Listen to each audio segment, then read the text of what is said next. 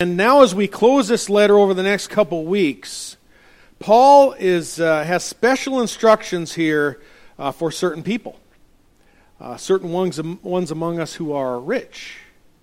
And they're hard instructions, but nonetheless God's instructions. I'd like to begin simply by reading 1 Timothy chapter 6, verses 17 through 19. Paul writes, "Instruct those who are rich in this present world not to be conceited or to fix their hope on the certainty of riches, but on God who richly supplies us with all things to enjoy.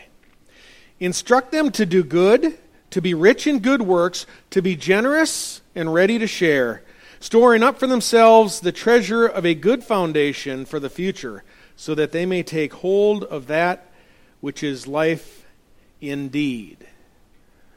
Okay. Any rich people out there? Well, we do know that Christ said that He came that we might have life and that we might have it abundantly. And that doesn't come in possessions. It doesn't come with money. Abundant life comes through service and sacrifice and following the pattern of Christ. And as I looked at this today, I thought, what an enormous difference a year doesn't make. It really doesn't.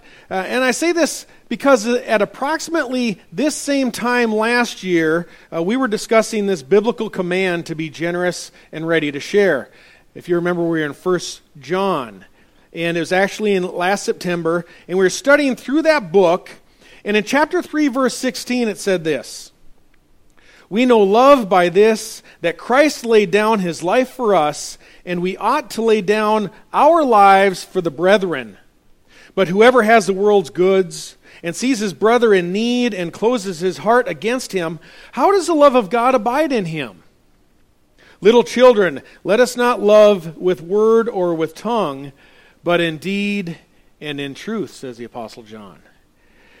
And as I mentioned a couple weeks ago, when you study progressively through Scripture, through God's Word as we do, you don't hopscotch around a lot in the Bible, you end up touching on these topics about as frequently as God does. And benevolence and generosity is one topic that God spends a lot of time on. So I wouldn't be surprised at all as we look into next year that at some time in another book, possibly the Old Testament, we don't again come to this topic that emphasizes benevolence, simple generosity to those in need. And last year, that text from 1 Timothy emphasized God's command that we tangibly demonstrate benevolence, love. And love, as Corinth found it, wasn't demonstrated as an emotion. It wasn't simply just, I love this person. Love is demonstrated through sacrifice and through deeds, and we'll touch on that again as we get further into the message. But before we begin, I really would like to take a moment just to acknowledge and give a heartfelt thanks to everyone here. Last year, in response to that message, we did recognize that one of the greatest barriers that we have as a local church at that time was the debt that we have on our mortgage. We recognized that, we identified it, and our opportunity to provide relief to the poor, to the impoverished, at home here or abroad, and relief being in basic human necessities. We studied a couple weeks ago with food and covering, with these we'll be content, right? Basic necessities that so many lack. And one of the big barriers to us doing a greater work in that is mortgage debt. And in case you weren't present at the July meeting with us, I'd like to provide a slight update here. Over the last 2 years, actually 2 years ago, a little over 2 years ago, our mortgage debt stood at over $450,000, and closer to $460,000. And for a congregation this size, that's a daunting figure. That is significant. However, after a debt elimination campaign that happened last fall, combined with our regular payments, I believe that our balance in July meeting was $263,000. Probably now with the mortgage payment closer to $250,000. And I want to give a hearty thanks to everyone here, a big praise to the glory of God for the generosity that is demonstrated through that. And at the same time last year, if you remember, I brought to attention that our facility, it's more than adequate for substantial growth. We have enough facility here. I think we seat around 200 that we normally range somewhere between 130, 135 in the summer and 185 in the winter. And we could easily double our size by simply going to a second service, no building campaign, probably improving the parking somewhat here. We have room to grow, so we don't need to take on more debt. And God willing, with that, with our increased emphasis in outreach, our dedication to prayer that everyone has demonstrated, and realizing our biblical responsibility to take the gospel forth, we are poised for a growth spurt. And we're going to continue to pursue that, God willing. God willing. But as we look at our generosity, as we look at our benevolence, the barriers that we've had are much less today than they were a year ago. And I want to thank everyone for that. And previous also to our membership orientation, that, as I said, should be September 25th and October 2nd. I plan on doing a message on the outlook of our church, our future outlook, what we see coming in the future. That will be helpful for all of us, and especially those who are considering becoming members. It's helpful to look and see, where are we going? Because does anybody really like just showing up week to week? And say, well, let's just show up. I mean, it's good, but would we not prefer to know where we are going? So we're gonna look at doing some charting of a course, determining our future as God wills, casting a vision. A lot of times people talk about charting a course or charting a vision, and they talk about, well, what assets do you have? What personnel do you have? What opportunities do you have? And that's part of it, but not all of it. You listen to John MacArthur, as he's talked about, the big vision they've cast at his church, if you're familiar with him. He simply says, you keep preaching the word, and your vision will take care of itself. You will see in the word what your congregation is called to do. Together you will see it, and your heart will be moved together as a congregation. And you see this happen with radio ministries, with Grace to You, with Insight for Living. They saw what talents they had and what abilities they had, and those ministries then step out in faith and do them. Every church doesn't look the same. Some churches are doing different ministries than others, and we need to begin to grasp what God has us to do here, because that motivates us to move forward, not to just come show up. The important part, as we're going to see today, is to be ready and to prepare. Be ready and prepare. But we are on our way. And as we get our debt paid off, we will be in prayer beforehand. We will be prepared to respond when the opportunities come. And especially when it comes to benevolence, you need to prepare. Is it usually when there's a need, do you just all of a sudden get a big wad out of your pocket and just do it on spontaneously? No. Usually you prepare, you chart a course, it's planned, giving is planned, and we see that in 2 Corinthians 8, which was our scripture reading earlier. And verse 10 struck me in a way that it hadn't previously. When you look at 2 Corinthians chapters 8 and 9, they outline a relief effort to the poor, especially in Jerusalem. In that giving, it is about giving to the poorer people who don't have enough in the poorer churches. So Paul is taking an offering and encouraging people to bring together an offering for those who are suffering and in need. And in verse 4, we find that there was a fund that had been raised among the churches in Macedonia. Now, Macedonia is just north of Greece. So we're talking about a long distance from Jerusalem. They're talking about reaching and meeting the needs of a city far away and in another country, Israel. And that was Macedonia. Now in 2 Corinthians chapter 8, he's writing to Corinth. That's also in Greece. And this is all for the relief of impoverished Christians. And I'd like you to just take a moment and think. How well do you think we do with that? When it comes to meeting the suffering of the poor Christians, those who are in Christ, in His body, how are we doing? That's something we need to be in prayer about. Corinth, when you look at that, that was a comparatively wealthy city. Quite wealthy. Realizing this distraction that materialism would have on them and acquiring more stuff, the Apostle Paul had told them in advance to pray. And look with me at verse 10 if you're in 2 Corinthians 8. We'll be going back a little bit today between 2 Corinthians 8 and 1 Timothy 6. Not too much. I don't want to throw you all off. But in 2 Corinthians chapter 8, verse 10, Paul writes, I give my opinion in this matter, for this is to your advantage, who were the first to begin a year ago, not only to do this, meaning the offering, but also to desire to do it. So after the Corinthians had received the first letter that we call 1 Corinthians, and had been rebuked for a lot of their behavior, they read in 1 Corinthians 13:13, a verse we're all familiar with, now faith, hope, love abide these three, but the greatest of these is love, right? And in response to that call of the apostle, they decided they were going to demonstrate their love for their fellow Christians, for the body of Christ, by making an offering, by tangibly demonstrating their love through benevolence to the poor Christians, who in comparison had very little, much less than what Corinth had, much less even than what the poorer Macedonians had.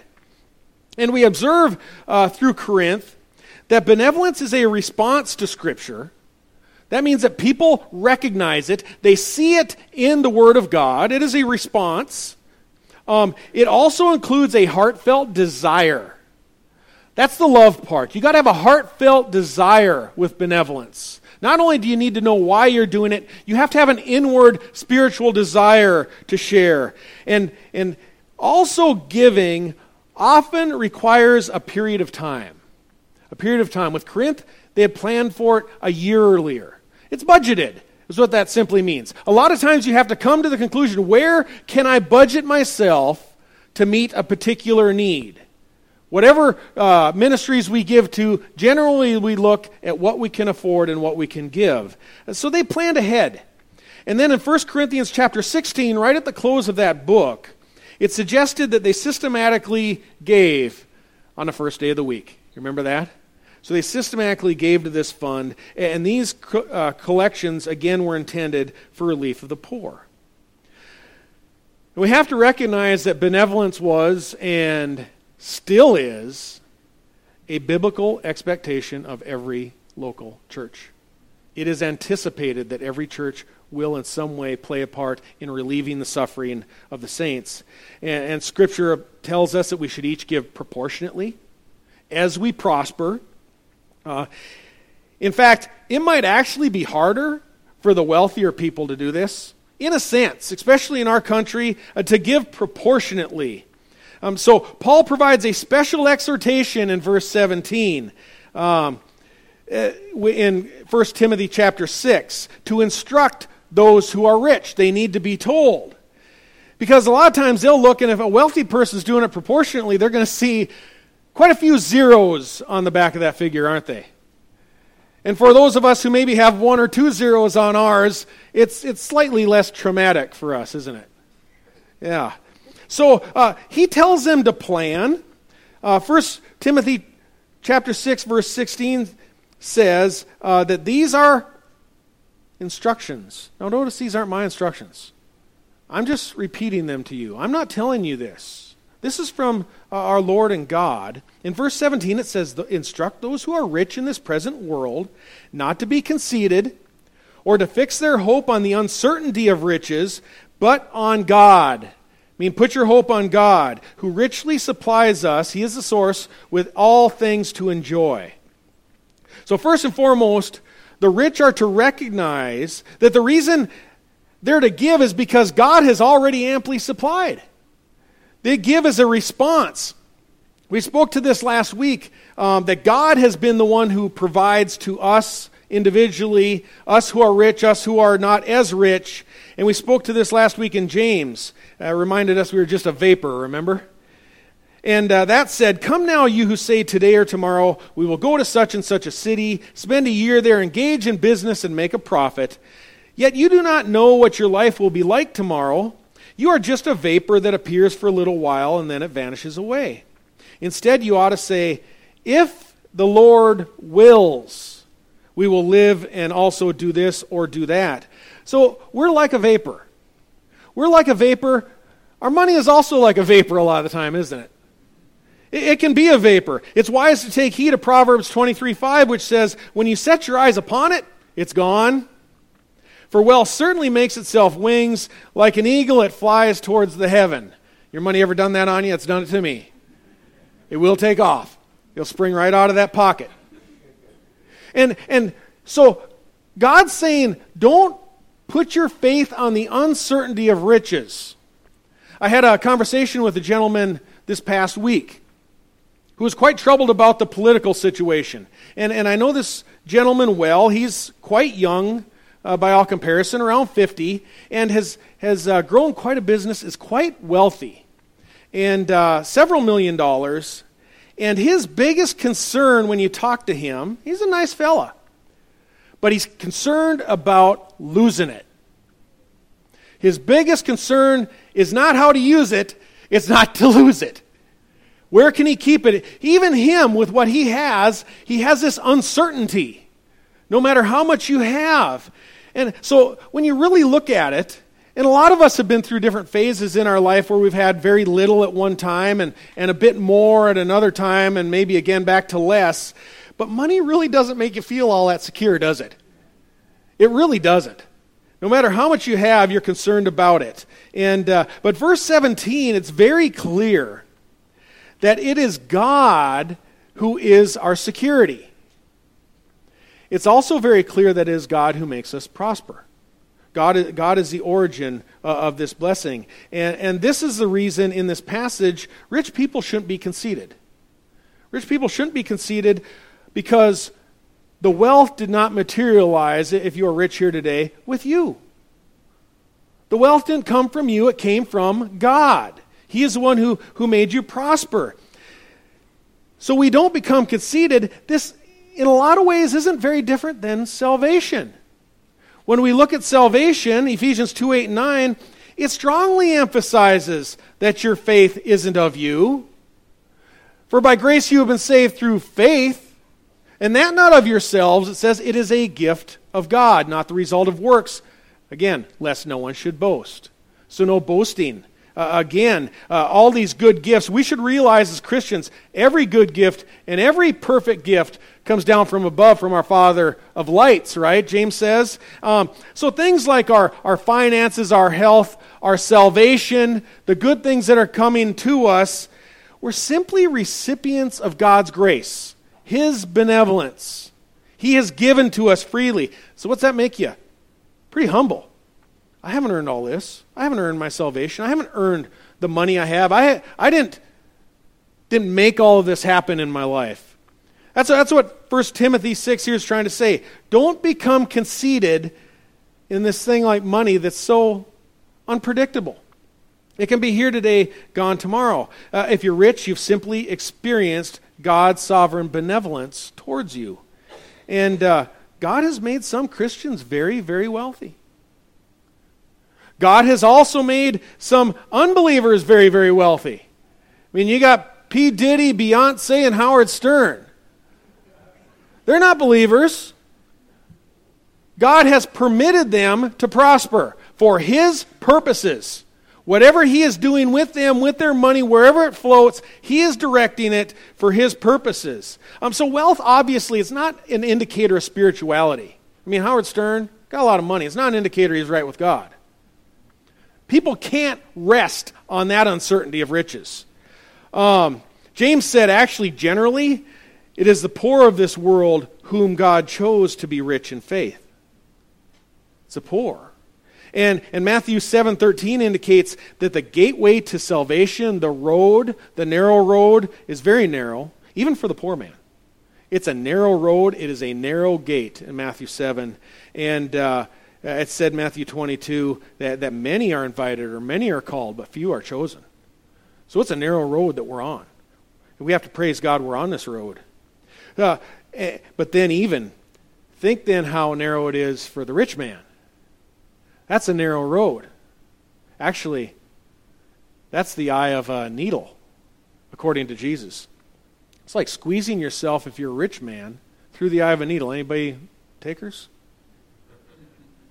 No. When the rich young ruler, the one person we know as a rich young ruler, turned away from Christ, left Christ, he was very, very sad because Jesus had told him to just sell what you own, give your possessions to the poor, and the rich young ruler said, no, I'd rather not.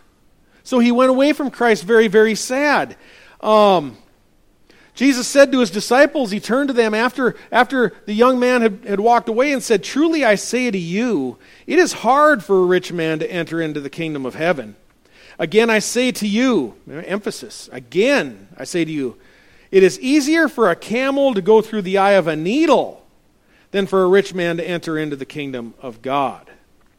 When the disciples heard this, they were very astonished, and said, well, who then can be saved?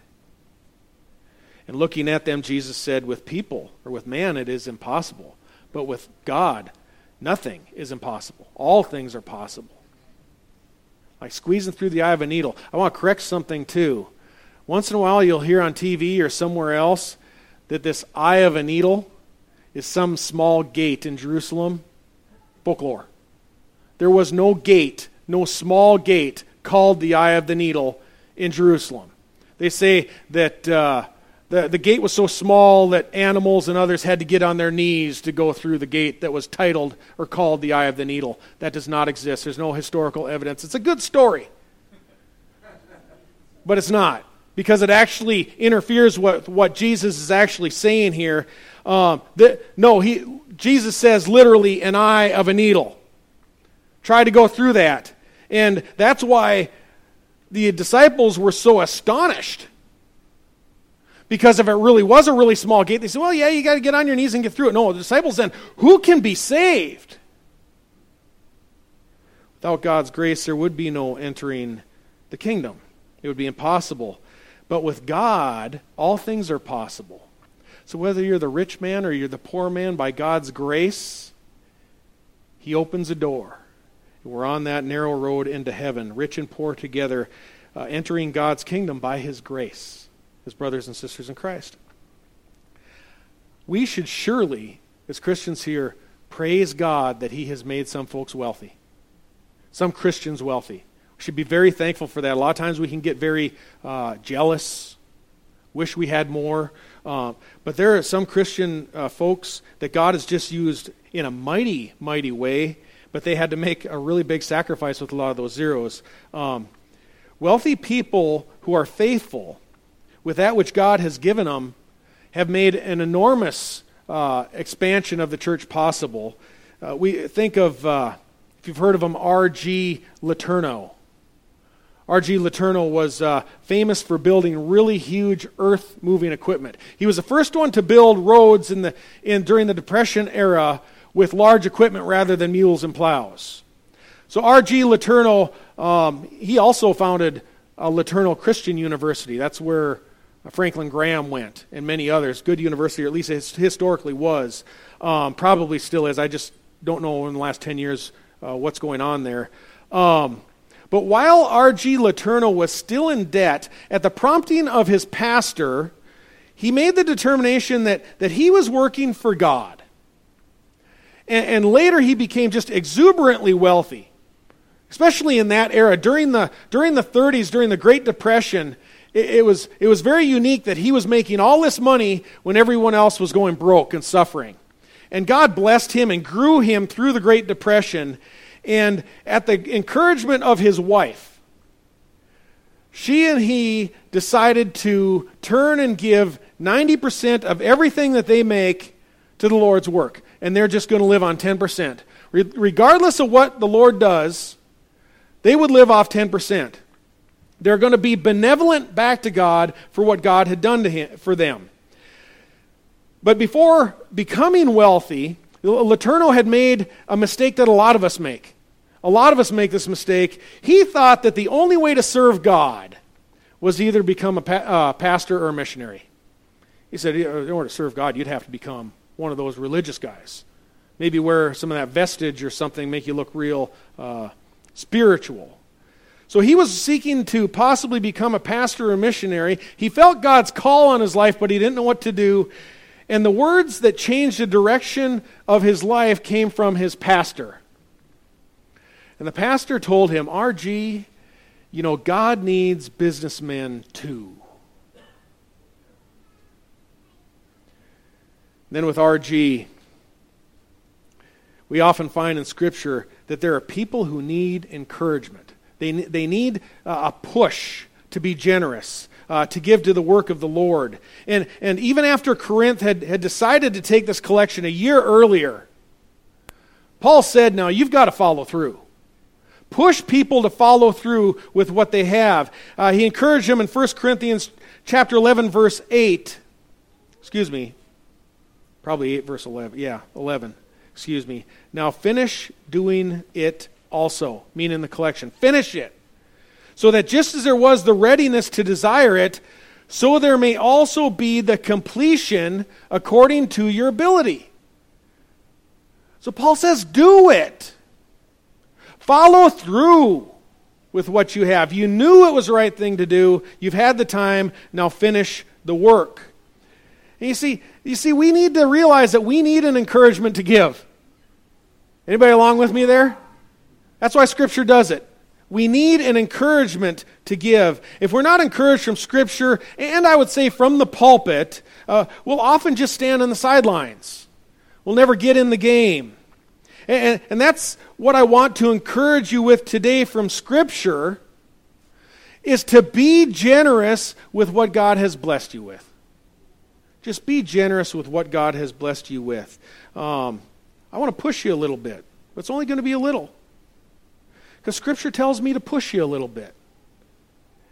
1 Timothy 6:18 says, instruct them to do good, to be rich in good works, to be generous and ready to share, storing up for themselves the treasure of a good foundation for the future, so that they may take hold of that which is life indeed, abundant life, as Christ gives.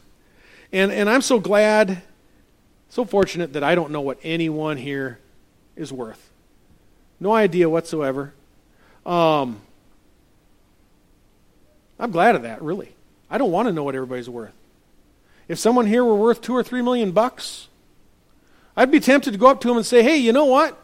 Why don't you just write a check out for that $200,000 left on our debt? There isn't anybody here with $2 or $3 million, is there? No, it would be tempting. And then it'd give us the opportunity then to pray, look on moving forward on benevolence, what we're going to do. Since I have no idea what any of you are worth, this whole thing lies between you and God. All of it lies between you and God. We don't go around putting a thumb on people. We don't even watch a plate as it passes anymore. No, we never did. You ever been in the churches like that where someone's sitting up front and the plate goes around and they're like, the hand go up over there? No, nothing like that. As I told before, if you're a visitor, I don't even know what people give. I don't look at the donations. The plate gets passed by. Fortunately now, I kind of like it in a way anyhow, we have electronic giving. So you don't know even if the plate passes someone by what they're giving, what they're not giving, or whatever. It's just completely between you and God. And it works. It works. Nobody has to be shamed into giving. Nobody has to. The Spirit moves. I'm glad for that. I genuinely feel, very honestly from my heart, that people are much more generous when they don't feel like they're pressured into it and when they don't know, when others don't know what they're giving. My past church in Texas, 42 years, they never passed a plate. They had a box by the door, that just an offering box at each exit, and people dropped in. Not that I'm against plates or for boxes. But nobody knew, no one passed it, there was nothing passed around, and they grew quite large, as I've said before. They built a $22 million sanctuary per person. Not all that much when you really think about it. You divided out the number of thousands of people that meet in there, no more than us per person. So that's not in itself bad. But they had a 20-year mortgage, and they opened up the opportunities, and they had it paid off in less than 7 years without putting a thumb on anybody. People saw what was going on, the ministries that were going on, the outreach, the evangelism, the service to the poor, the overseas missions, and people just give. People just give. So Christians give when the Spirit moves them to be generous. And that's what we pray for here. There's just a couple more things I need to mention. This is an important one. I know that most of us feel really poor.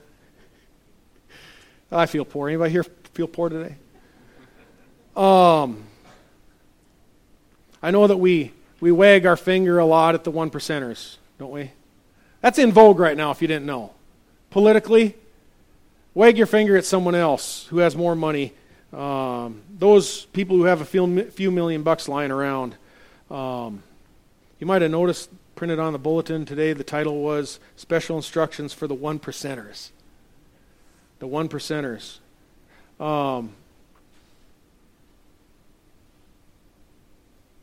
have to acknowledge something here. On the big scheme of things, Christians around the world, Egypt, Ethiopia, Africa, India, China, most of the Christians live in poverty in the world.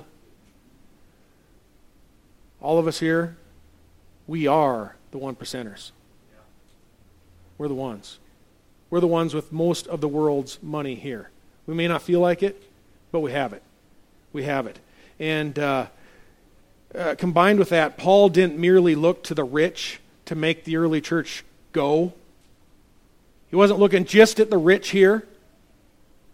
When it says, instruct those who are rich, our scripture reading from 1 Corinthians 8 describes the sacrifice made by the churches in Macedonia. It used Macedonia actually as an example to the more wealthy church in Corinth. Macedonia, the poor church, was the example to the more wealthy church. And Paul writes, now, brethren, we wish to make known to you the grace of God which has been given in the churches of Macedonia, that in a great ordeal of affliction, their abundance of joy and their deep poverty overflowed in the wealth of their liberality. For I testify that according to their ability and beyond their ability they gave of their own accord, begging us with much urging for the favor of participating in the support of the saints. The poor Macedonians, they didn't wait for the richer Corinthians to jump out ahead of them. They were the ones that wanted to give first. In fact, they begged for the opportunity to provide relief, and they led the way. They were actually the example to the richer people. And they gave, it says, through a great ordeal of affliction.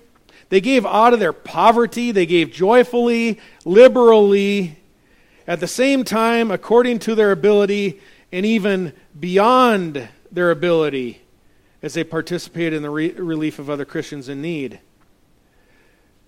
In America, we don't look a lot like the Macedonians. Paul praised them. We don't normally give out of affliction. We don't usually beg to give away. Generally, we don't usually give out of poverty and beyond our ability. We as Americans, we give out of our excess. What we feel is left over. You and me both. It's one reason for a spiritual weakness that we have in America, very materialistic in all different ways. But truth be told, we're all one percenters, and these instructions are for us in our passage today, not just the guy with a McMansion on the hill over there. When we compare ourselves to others, we really have a lot. We can be thankful for that. We need to remember the poor. That's the point today. Early in his ministry, Paul, you find this in Galatians, as he went back and talked to the apostles in Jerusalem. There were James and John and Peter, and he went back to be extended the right hand of fellowship. Both Paul and Barnabas went back, and they came with this pact that, we're going to work with the church here in Jerusalem, and Paul we do think that you should go on to the Gentiles, and Paul and Barnabas were going to be assigned to the Gentile churches, as God asked them to do. And those apostles there in Galatians 2:10 had one request of Paul and Barnabas. Remember what it was? Paul writes, "They only asked us to remember the poor." The very thing, Paul says, I was also eager to do. So are we also eager? We need to pray. We need to pray. Because we honestly, we can't look through Scripture. We can't look through the Old Testament or the New Testament. We cannot look at Jesus' 3-year earthly ministry in the Gospels that we see. We can't look at the actions or the writings of the apostles and the letters that they wrote without quickly recognizing over and over again that relieving the suffering of the impoverished, especially the poor Christians, is a biblical mandate. I was going to use the word, it's a biblical priority. I changed it at the last minute. No. It's a mandate. It's a mandate. A priority would make it inaccurate. As Christians, as a congregation, we need to pray. We need to prepare for what the Lord has ahead of us. And we need to restructure our lives in order to respond to what God reveals. Let's pray.